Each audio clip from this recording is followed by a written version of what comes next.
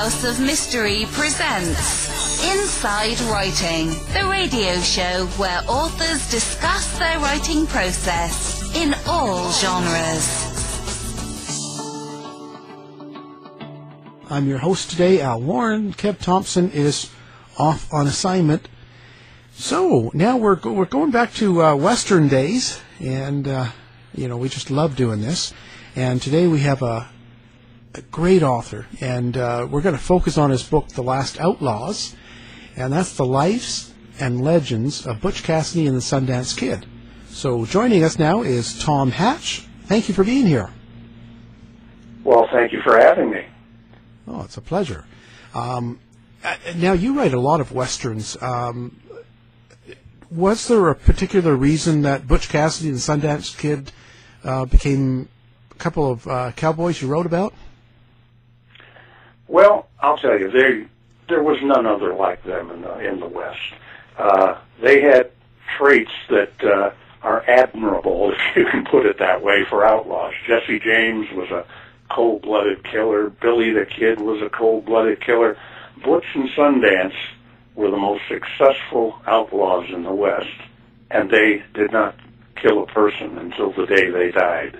That was one of the rules that they had for their gang. Their gang had some of Harvey Logan, Kid Curry, some of the most brutal killers in the West, but they were not allowed to kill anybody during their robberies. And they did not rob passengers on a train, or they did not rob people in a bank, individuals. They robbed the corporations because they thought the corporations were sticking it to the little guy. And so they kind of wanted to get back at them, and they were more like a Robin Hood than anybody else. And the fact is, they were never caught. They were never caught in the United States because they had another trait. And that was they planned their getaway as seriously as they planned the holdup itself.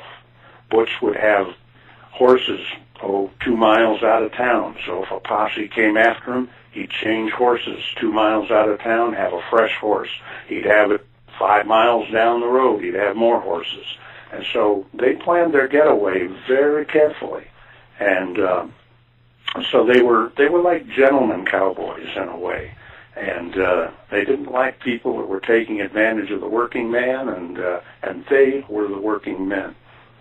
Both of them were cowboys, good wranglers with horses, and made their living that way in quite a few years. But they both had larceny in their hearts, so that ended up with a lot of successful bank and train robberies. So.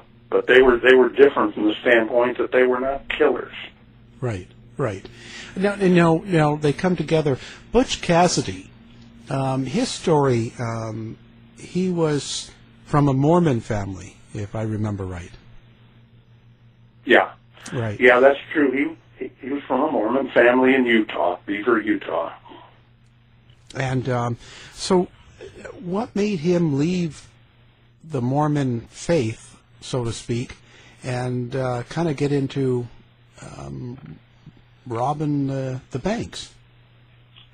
Well, there were a couple different things that happened. Number one was his father was not a devout Mormon. His father was involved in a land dispute with a neighbor, and in those days in Utah, the bishops were the ones who decided right from wrong, and were basically the justice of the peace and the judges. And so a bishop ruled against his father on a land dispute with a neighbor, and this turned the father against the Mormon religion. And so Butch kind of went with him. The mother stayed in the religion. She schooled the kids. Butch was schooled in the Bible, in the Book of Mormon, and as a kid.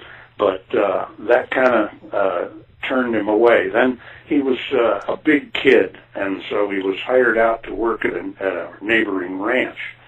And he went into town one day. He needed a pair of overalls, jeans, and went into the store, and the store was closed. So he jimmied the door open, went in, and got himself a pair of jeans and a piece of apple pie. Of course, being a growing kid, he needed apple pie. And he left a note for the owner of the store saying, next time I come into town, I'll pay you for this. Well, he gets back to the ranch, and the next day the sheriff shows up and arrests him. And he's taken into jail because he stole these jeans and this piece of apple pie. And even though it was all settled, he still had a very bad taste in his mouth. But he basically got involved with a guy named Mike Cassidy. His name was Robert Leroy Parker, by the way, Butch Cassidy's real name. And he got involved with a guy named Mike Cassidy, who was a cowboy on that ranch where he worked. And Mike Cassidy was a common criminal. And he took Butch under his wing, and Butch wanted to be like him. And when Butch had to leave the county because he got in some problems with that, it was rumored he was rustling and other things. And he took the name Cassidy in honor of his friend Mike Cassidy. But it's basically, there wasn't a whole lot that set him off, and he was a happy-go-lucky kid. He was the oldest of 12 brothers and sisters, and he was just a big kid who had fun with them. He'd organize grasshopper races and all kinds of things. He was a very gregarious man and likable. Everywhere he went, he was liked. But he, again, had this trait, this larceny in his heart. So that's basically how he got involved in crime. Why did he call himself Butch? Like Cassidy after the guy that kind of brought him along in the business, so to speak. But where did Butch come from? Yeah, I know that's one of those that will never be proven. He did work for a butcher briefly in Rock Springs, Wyoming, and some say it came from that. Mike Warner, who was another criminal that rode with Butch, wrote a book and said, no, just started calling him Butch. Okay, so really don't know. I mean, the problem we have in putting together the lives of outlaws is they didn't leave a whole lot of, information, diaries, whatever, and they used aliases a lot. So that was just one thing that disappeared from the pages of history. Yeah. And so how did he meet up with the Sundance Kid? And who was the Sundance Kid? Well, the Sundance Kid, he was an interesting character. His name was Harry Alonzo Lungabaugh. He grew up just north of Philadelphia. His uncle had a canal boat, and he worked on the canals as a kid. They would work long hours going up and down the canals, carrying goods. Then they'd have to take care of the mules later on. And Harry was an interesting kid because he liked to read. He was a wild kid, but he liked to read. He actually spent $1 on a library card back then, which was a lot of money at the time when he was 14 years old. And he would take out these books on Jesse James and Billy the Kid and Wild Bill Hickok, and loved to read about all of those guys, Wyatt Earp. And little did he know that someday he would join them. His favorite book was an Australian book called Robbery Under Arms, a tale of a lovable villain who had high moral standards of loyalty and honor and was innocently led into a criminal life. And that basically summed up Sundance's life. He was a cowboy. He went out to Cortez, Colorado to live with his uncle at age 14. And he might have run into Butch at that time. Butch was in the neighborhood, but we don't know that for sure. But he learned how to wrangle horses and work cattle, and so he wanted to see the West and be a cowboy. He took off. He went up to Wyoming and worked as a cowboy and a horse wrangler. Became very well respected with his ability of handling livestock. And unfortunately, what happened was in 1886 to 1887, the winter came, and it was the greatest blizzard in the history of this country. An estimated 90% of range stock in Wyoming and Montana died during that blizzard. And there were giant cattle ranches. You're talking about hundreds and hundreds, millions of thousands and thousands of cattle who died and horses, and also ranches were buried. And this is where Charlie Russell, the famous artist, of course, Sundance, as Harry Lungabaugh, shared a bunkhouse with Charlie Russell at one point, as a matter of fact, up in Montana. This was the point where Charlie Russell drew his famous picture, Last of the 5,000, that started out his career as an artist, where it was a starving cow with coyotes standing nearby waiting for it to die to kill it and eat it. And so 90% of the stock was gone, so 90% of the cowboys were not needed. And Harry was one of those. So he started drifting, looking for a grub state, looking for a job anywhere. Went to Deadwood, South Dakota, which was a party town, and couldn't find anything there. He kept drifting. He went to a ranch, got to this ranch, and found an abandoned, he thought, horse and saddle and 6-gun, and he stole it, took it, and he was going to go sell it. Well, they caught him. That was near Sundance, Wyoming. They caught him, and he went to prison. There was an interesting aspect where when the sheriff did catch him, supposedly Sundance jumped from a moving train that he claims was going 100 miles an hour to get away, but they recaptured him. He went to prison for 18 months for horse stealing, just like Butch had gone to prison for 18 months for horse stealing. Butch stole a $5 horse. But then they called him Sundance when he got out of there. It was funny when they captured him. They put in the paper, "Oh, we've captured one of the most vicious outlaws in the West who makes Jesse James look like a school marm. He's just so bad." And Harry Lungabaugh took umbrage with this newspaper article, so he wrote a letter to the editor from jail saying, "Look, I'm just a hungry cowboy that was wandering through, and I'm not Jesse James. I didn't do any of this." But eventually he got out of prison, and all of these outlaws gravitated to certain places in the West. Hell's back acre, you might call it, and they ended up at a place of the Bassett Ranch in Browns Park, Colorado, and they believe that that's where Butch and Sundance met, that one Thanksgiving, where the outlaws served as waiters, and everybody in the whole neighborhood came. It's a place where lawmen didn't show up because it was easy to get away. It was near other states, near Utah, near Wyoming, so you could escape. So the lawmen didn't show up. It was said that Tom Horn came through there once looking for bad guys, and Butch ran him off. So I don't know. That's just a rumor. That's why my book was called The Lives and Legends, because you don't know if a lot of it's true. But they supposedly met at that time. They both loved to read. The Bassetts had a library there on the ranch. The Bassetts, by the way, were an interesting family. One of the ladies was in love with Butch, and he had an affair with her on and off over the years, supposedly, never married her. And there were two sisters. The younger one was wild over him, but she was a little young. And the Bassetts would buy things that showed up, whether it was a gun or a saddle or a cow or a horse, no questions asked. So they were kind of fences for the outlaws in the area. They ran a ranch. And the daughters were as tough as any outlaw, the Bassett girls. And that's where Butch and Sundance met. They both found they had a lot in common. They liked to read, for example, and they liked to drink, and they liked the girls, and they had larceny in their heart.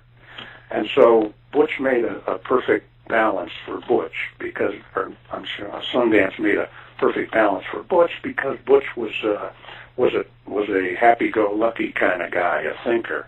And Sundance was a little moody at times and had an edge to him. And Butch knew he could bounce ideas off of Sundance, and Sundance could add to the equation. As I say, Butch was probably the finest planner of bank robberies and train robberies the West or any other time has ever seen. He didn't just bust in there and start shooting. He had it all planned out. He knew exactly when and where and how. And so they got together, and because of the Bassett Ranch and all the people that went through, they had a revolving gang that ended up being called the Wild Bunch, that had some of the toughest and meanest and most vicious outlaws in the West, but they all obeyed Butch and Sundance, and they didn't shoot anyone. And one of my favorites was Harvey Logan. He was a cold-blooded killer. Bruce Dern played him in a movie, and it was perfect because Bruce Dern, we all know, was evil because he shot John Wayne.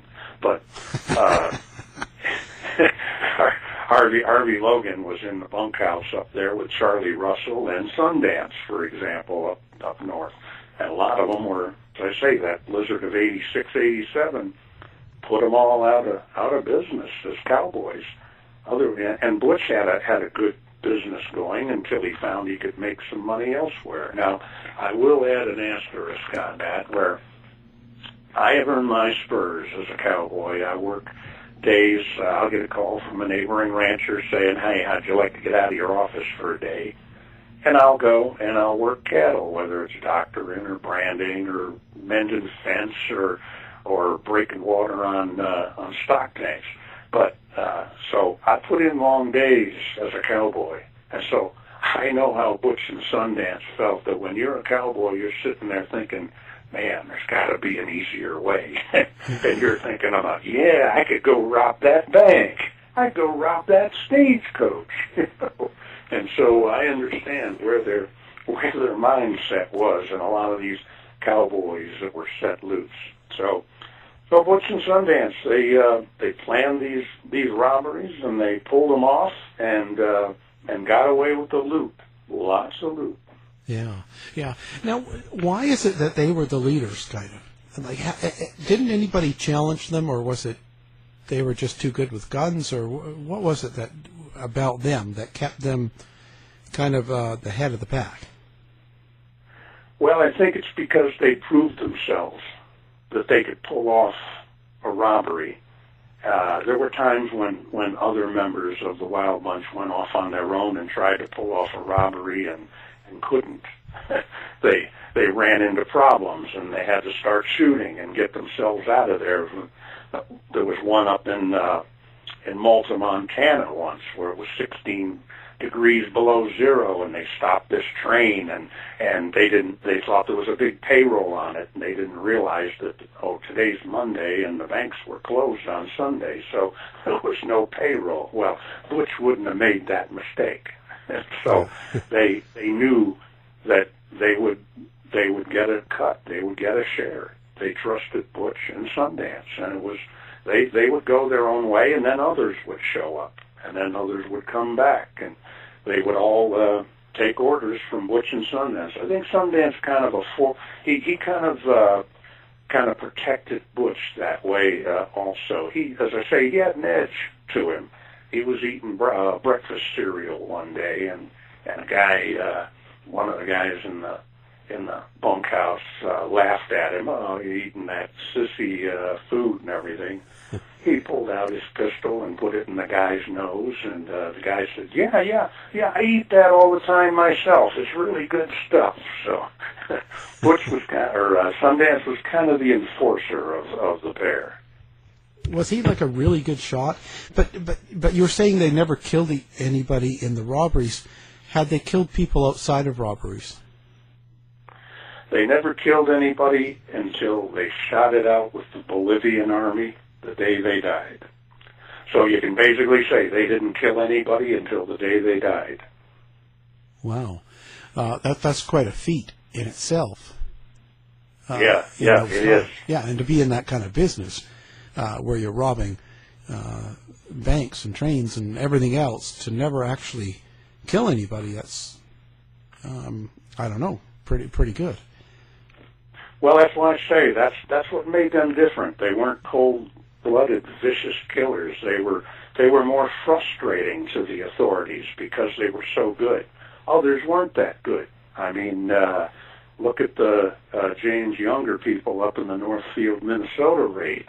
They got blown to pieces, and all of these people ran into a bad situation at one point or another, and their robbery turned bad. Butch almost ran into a problem at one point, but Castlegate, Utah, he's there, and they were going to steal the mining payroll. So they were hanging around town for a week, which was kind of odd because the whole town was miners, and here's a few cowboys hanging around town. And the train came in with the payroll, and all the miners were assembled there in the around the office, waiting for the paymaster to go to the train and come back and pay them. He went to the train, he came back, and Butch stuck a gun in his ribs and said, "Give me the payroll." And all these people were there, and his partner had his horse, and his horse bolted and ran. And Butch is standing there with hundreds of angry miners around him. And he said, "Just keep calm. Everything's going to be okay. Just keep calm." And fortunately, his partner got the horse under control, came back, and Butch mounted, and off they went. And stole the mining payroll there at Castlegate. About $7,000 in gold and $1,000 in cash and $860 in silver. And they ended up, here's the bad thing about being a robber like that, is the silver got so heavy that they ended up dropping it by the side of the road and just took the gold and the cash. It was just too heavy for the horses and everything to carry. So too much. So some honest person, I'm sure, came along and found that silver on the side of the road. Yeah. Now, how long did they get away with this kind of robberies and this kind of lifestyle? And why is it the police or the sheriffs never caught them? Well, as I say, the last question first. The sheriff never caught them. The posses never caught them because they planned so well.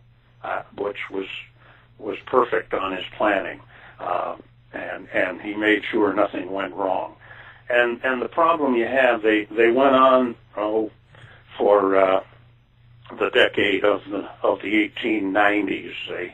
They went on successfully, but what you have is a problem that what happened was they ran into the 20th century, and suddenly they weren't running from local posses anymore. They were running from a sophisticated system, and that system had the ability to send pictures around real quick, and there was fenced-in range, telephone lines, electric lights, and these new crime-fighting techniques put a stop to them. And they realized that they were going to be caught at some point if they kept this up, because the posses couldn't catch them, but the telegraph wire could, and the telephone could, where they could cut the lines, and they did cut the lines in many cases, but there was just too much going on now, and they were getting too well known. What happened is they went to San Antonio, and 5 of them sat for a photograph. And it was such a cool photograph that the photographer put it in his window. And it just so happened that a Pinkerton man walked by and said, "Gee, a couple of those guys look familiar." Up to that point, they didn't know what Butch looked like or Sundance. But a couple of them in there was Ben the Tall Texan Kilpatrick in there, and Harvey Logan was in there, and so he recognized those guys. And William News Carver was in the picture also. He called himself News because he loved seeing his name in the newspaper. But so then they said, well, that's got to be Butch, and that's got to be Sundance. So suddenly the Pinkertons had their photos and could send them around everywhere in the country. So things started getting a little hot for them. And they were not stupid guys, as previously noted. They said, we've got to get out of here. We've got to go somewhere. And so that's when they decided that they just might leave the country. Wow. And that's when they decided on Bolivia. Yeah, they thought about Mexico. They thought about Canada. Sundance had owned a bar in Canada briefly with a guy that he ended up slugging the guy and taking the money out of the till and leaving because the guy was cheating him, and so he got fed up with being a businessman. And they knew Canada, the Mounties were pretty good. They would perhaps catch them.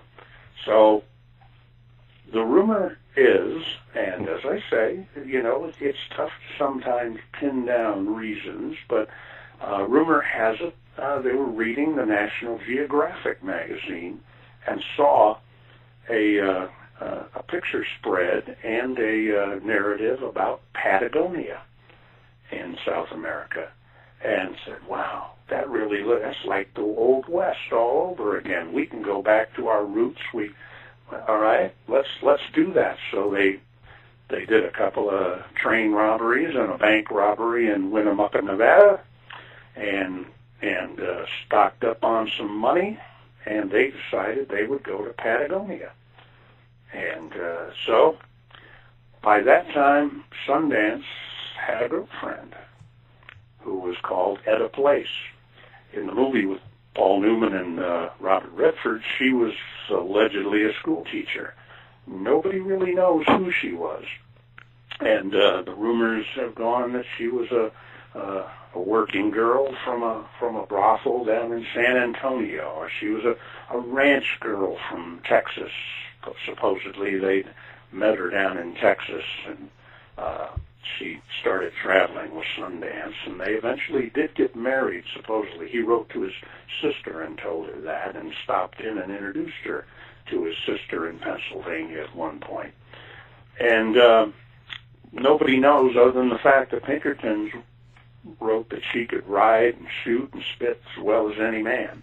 So she certainly was probably ranch raised, no matter what she had become after that. So the three of them, Butch, Sundance, and Etta, went to New York City and had a big old time in New York City for a while. Sundance went to Tiffany's and bought himself a watch, bought a brooch for Etta. That watch that he bought at Tiffany's had a number on it, and that was one of the ways they identified who had died in Bolivia years later, when they shot it out with the Bolivian police, that in the person's possession was this watch that Harry Longabaugh had bought at Tiffany's. And so they took the ship to Brazil and then on to Argentina, and decided to become honest, which for people with larceny in their heart, that didn't last too long, but it lasted long enough for them to build up a wonderful ranch and down in Patagonia, not far from Chile. And they had markets in Chile and around there for cattle and horses, and they gathered around them quite a bit of stock. It's kind of funny when they went down there, because the vaqueros laughed at them. Oh, look at these Anglos. They don't know what they're doing or anything, and suddenly Butch and Sundance start roping and shooting, and these guys are in total awe of them, that these were super cowboys. And so they immediately had great respect down there in Patagonia. So that's how they basically... What drew them to Bolivia then? What was the... if they were doing well with the ranch and kind of going, straight, legit, what made them, get away from that? Well, there were a couple of things, and you like to attribute the first one to them just being, they looked out for easy money, and they were kind of primitive in their banks back then. But what had happened is the Pinkertons caught wind that they might have left the country, so they were sending pictures of them around, and one of them got down into their area, and the sheriff came to let them know that, hey, they're looking for you, and we aren't going to do anything to you, but the Pinkertons are looking for you. And the Pinkertons didn't want to come to South America to arrest them. They hadn't killed anybody, so that's one thing. They weren't wanted for murder, even though there was a few they were attributed to that were proved otherwise later on. But the sheriff, basically told them that the Pinkertons were on their trail. Well, the Pinkertons were using them back in the States as a fundraising tool. They were saying, yeah, we want to go after them, but we got to raise money. Please donate money to us so we can go after Butch and Sundance. Well, the railroads and the banks didn't really care any longer. If Butch and Sundance weren't there to rob their places, then they weren't giving money to anybody for it. So the Pinkertons never did come after them in South America, but they felt that they were on the trail, and there was that kind of thing, well, what do you want to do? Okay, well, so they knocked off a couple banks in the area, and stagecoaches, and again, they didn't steal from the people themselves, and they stole in Argentina there. And in 1905, Etta disappeared, and right after a robbery of 90,000 in pesos at Villa Mercedes, Argentina. There's been a lot of speculation on what happened to Etta. I am the first one to put forth this idea. Thank you very much. Lots of them say that Etta had, appendicitis and had to go back to the States, or Sundance didn't want to start a family, so she went back to the States, or she had this other problem, gallbladder, and went back to the States. That they had gone back a couple of times while they lived in Bolivia and traveled around, but she went back. They said she went back alone. She had left Sundance. That's the best they could come up with. I came up with something that's a little more solid. They had this robbery at Villa Mercedes Bank, and there were three of them that robbed this bank: Butch, Sundance, and an unknown person on a horse. The posse chased them, and the posse swears that they shot one of them that was riding on the horse, and that person slumped in the saddle, and one of the other riders came by to steady that person in the saddle as they escaped, and they did escape. And I contend that that person was Etta that was shot. And to be, a romantic novelist at heart like I am, I can see Sundance and Butch. She died in Sundance's arms, buried in an unmarked grave in Argentina. And Butch and Sundance couldn't tell anybody about it, or they'd be admitting to the robbery. Right. But that third person, and they were not known to have anybody else with them whatsoever on any of those robberies in South America. It was just the two of them, and then, of course, the three of them. And that was when, exactly the same timing as when Etta allegedly went back to the States. They didn't find her name on any passage. See, Etta can't be traced. That's the interesting thing. Etta Place is not a real name. Etta was probably her name. Place was Harry Longabaugh's mother's maiden name, and he would use an alias of Harry Place quite often. And so he gave her that alias, obviously, of Etta Place. So others have said, oh, yes, there was a Place family in Iowa that had a girl that ran off. No, sorry. It couldn't have been that. So, but I believe that that's how Etta ended her time with Sundance and Butch, is that she didn't go back to the States. She didn't leave Sundance, except in death. She died in his arms. They buried her in an unmarked grave. Yeah. But that's my theory. No one ever came up with that theory before I did, and I guess they didn't study that that bank robbery via Mercedes to try and speculate who might have been with them. So they did invite others down, but none of them would come. None of Harvey Logan was even invited, the murderous guy who he had warrants for 15 murders, but he probably killed 2 to 3 times more than that, including a number of peace officers. He was one bad dude. Very bad. How Butch controlled him, I don't know, but just the threat of having him there would stop anybody from causing trouble, knowing who he was. So that's my story, and I'm sticking to that one because I think it's plausible, and that's what happened to Etta. Well, it makes a lot of sense, And so now there's a lot of talk about if they did actually get shot up in Bolivia, and people have written books and talked about that the bodies were not really Butch and Sundance, and that they had come back to the States. And I think the sister also said that she had seen him. And what's your take on that? Well, I personally think that they died there, and the reason for that is because of what they found with the bodies. And it wasn't a massive shooting like they showed in the movie, where the whole Bolivian army surrounded this little hacienda.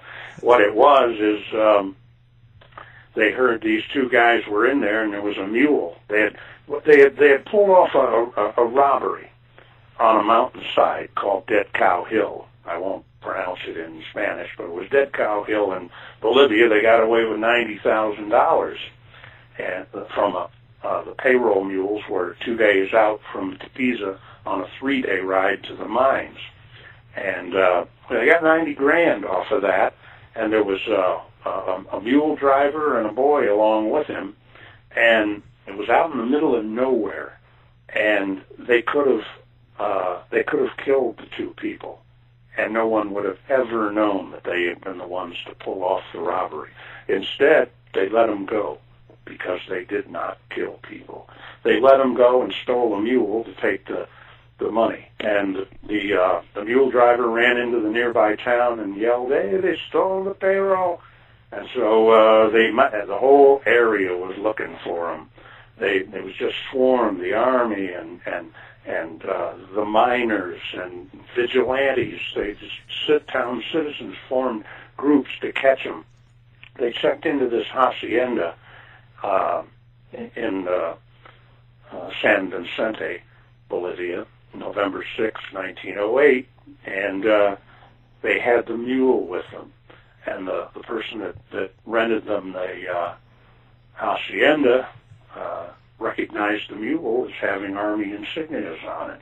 So he went to the local barracks where there were only just a few soldiers and a sergeant, and the captain was out drinking. They couldn't find him. And he told the sergeant about it. So the sergeant took a couple of his men, and they went to this hacienda. As soon as Butch saw him, he shot him dead. First person that he or Butch had shot in their lifetime. So what had happened is all of these citizens started coming, and whatever soldiers were left around the barracks, they started coming, and they were shooting and shooting and shooting and blowing this hacienda to pieces. And the problem that you have on it is that it looks like it was a murder-suicide. It looks like Butch that Sundance was shot up a bit, and Butch put his pistol to Sundance's forehead and shot him, and then put it on himself. He was not going to be taken alive. They knew they would be put in jail forever, for prison, and he'd done that, and he wasn't going to do it again. Okay, so they buried them there in the graveyard at San Vicente.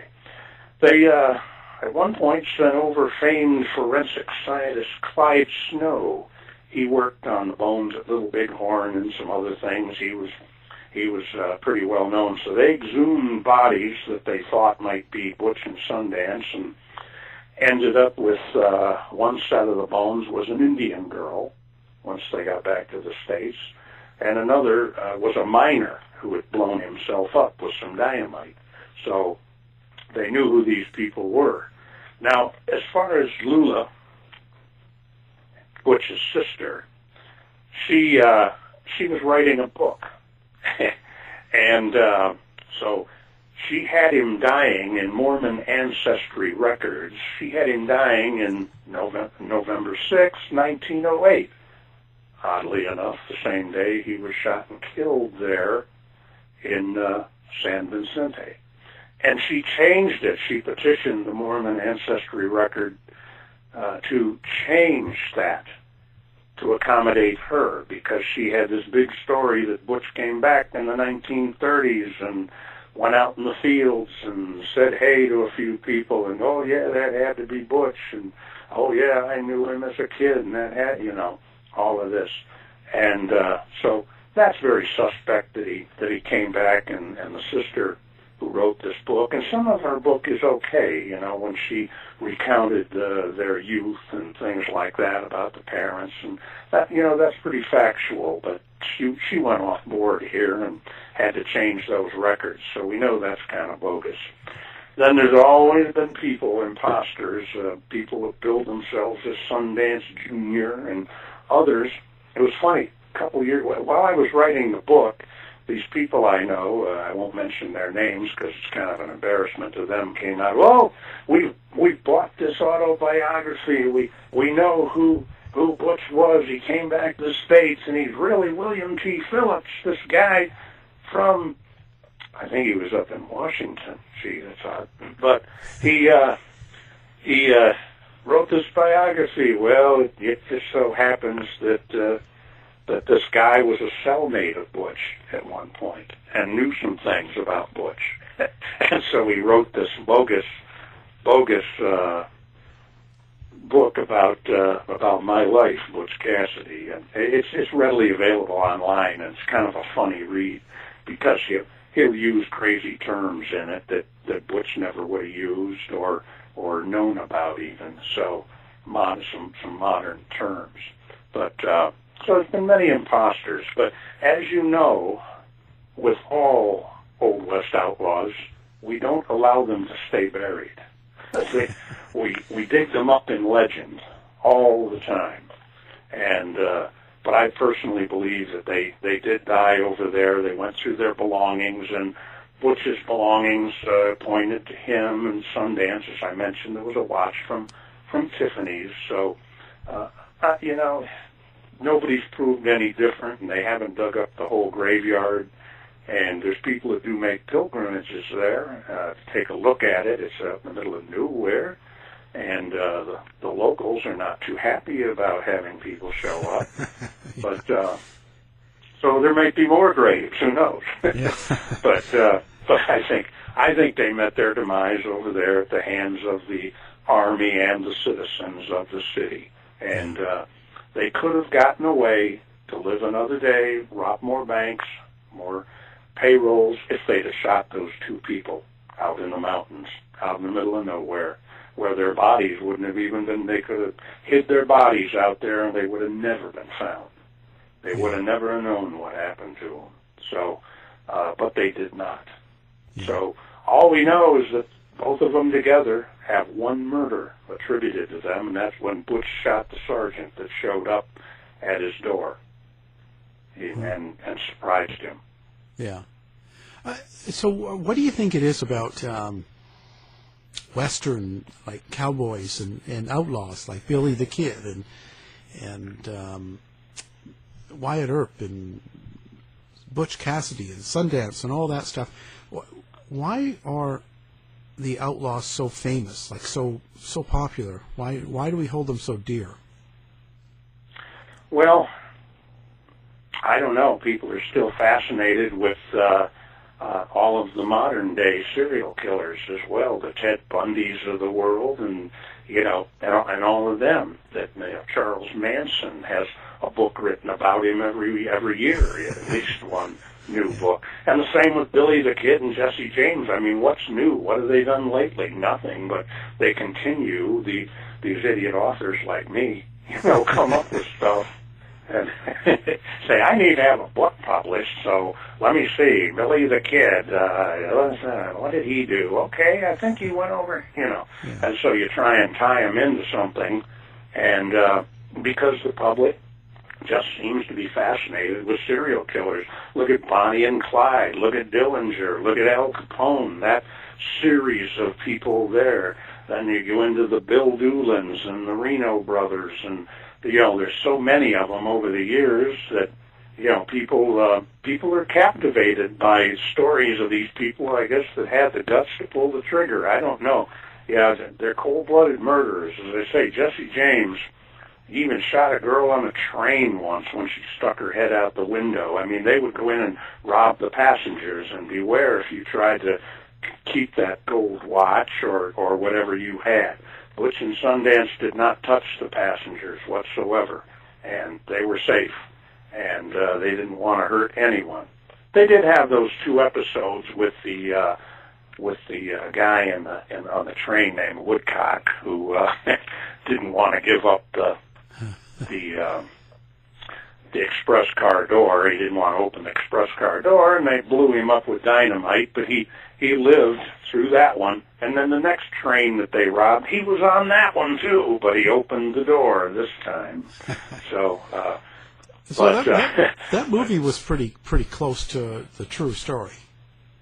In a lot of ways it was. They were happy-go-lucky kind of cowboys, and that's why they kind of showed them wisecracking, and, they were like that. They liked, drinking and gambling and running around. Sundance was a little more aloof, quick-tempered, had a lightning draw, and Butch was shrewd. And Butch was basically just a natural-born leader. I mean, you ask how he could keep these people in line. Well, he was a tough guy too. I don't think they wanted to mess with him. But Butch once got shot right in the head by a sheriff, but it was a short round. It was a misfire, and the bullet bounced off his skull. Wow. That was in his younger days. Lucky. Butch was a jockey. He was a horse jockey. They had a horse in southwestern Colorado, not far from Cortez, where Sundance's uncle had the horse ranch. They had a horse out there named Betty, and Betty could beat anything. And so they ran against everybody until no one would run. They took it all around the West, and with Butch as the jockey, and won every race. And that's where Butch saw his first person killed, and that maybe turned him off from killing, where they had beaten some Indians, some Native Americans, some Ute Indians, and they part of when you win a race, you get the other person's horse as well. As they took the horse of this Indian, and this Indian came wanting his horse, and one of the guys that Butch was with shot him dead, and and Butch was kind of appalled at that. Yeah. And maybe that's what happened to turn him off to kill him. And of course, Sundance, his grandfather started a Baptist church there, and Sundance sat in the pews every Sunday. He was very religious as a kid as well, and thought himself to be moral and ethical in his own way, as he saw it. He could justify it. Yeah. So. Well, did they stay close with their families during the times in the States when they were doing all the robberies, or were they completely distant from them? Well, that's the sad part. Butch left and he never came home again. He went to Telluride, Colorado, which was a boom town, and ended up robbing a bank there. That was his first successful bank robbery where he had planned the getaway. He had been working in the mines where he'd been taking ore up and down a hill, and that was a tough job. But he got $20,000 in cash, and that started him on his road to crime, and it got back to his father about that he'd maybe been involved, and his father came to see him in Telluride. His brother also came to Telluride for some quick money, and his brother was killed in a horse riding accident, which affected Butch. But the father came and tried to convince him to come home, and Butch said, no, I'm a branded man. I'll just bring shame on our family. The Mormons hate us already, and we've got to live with the Mormons, and so maybe I'll come home someday. Word has it that he did go near there once and went home but didn't go home. He was on a hill overlooking his old home and watched as his brothers and sisters were still there playing. But it was funny because I guess one of his sisters was quite attractive, and Charlie Siringo, who was a Pinkerton man, wrote a book himself about trying to chase down Butch Cassidy, and he went back to Butch's hometown to look for him and had met Butch's sister and fell in love with her. That would have been something. Yeah. He said, I had to get out of there. He said, I had to get out of there because I was falling in love with this girl. But Butch had heard that. I think he might have killed somebody, but and not his sister either. No, yeah, it would have been the time. But they, again, Sundance wrote to his sister.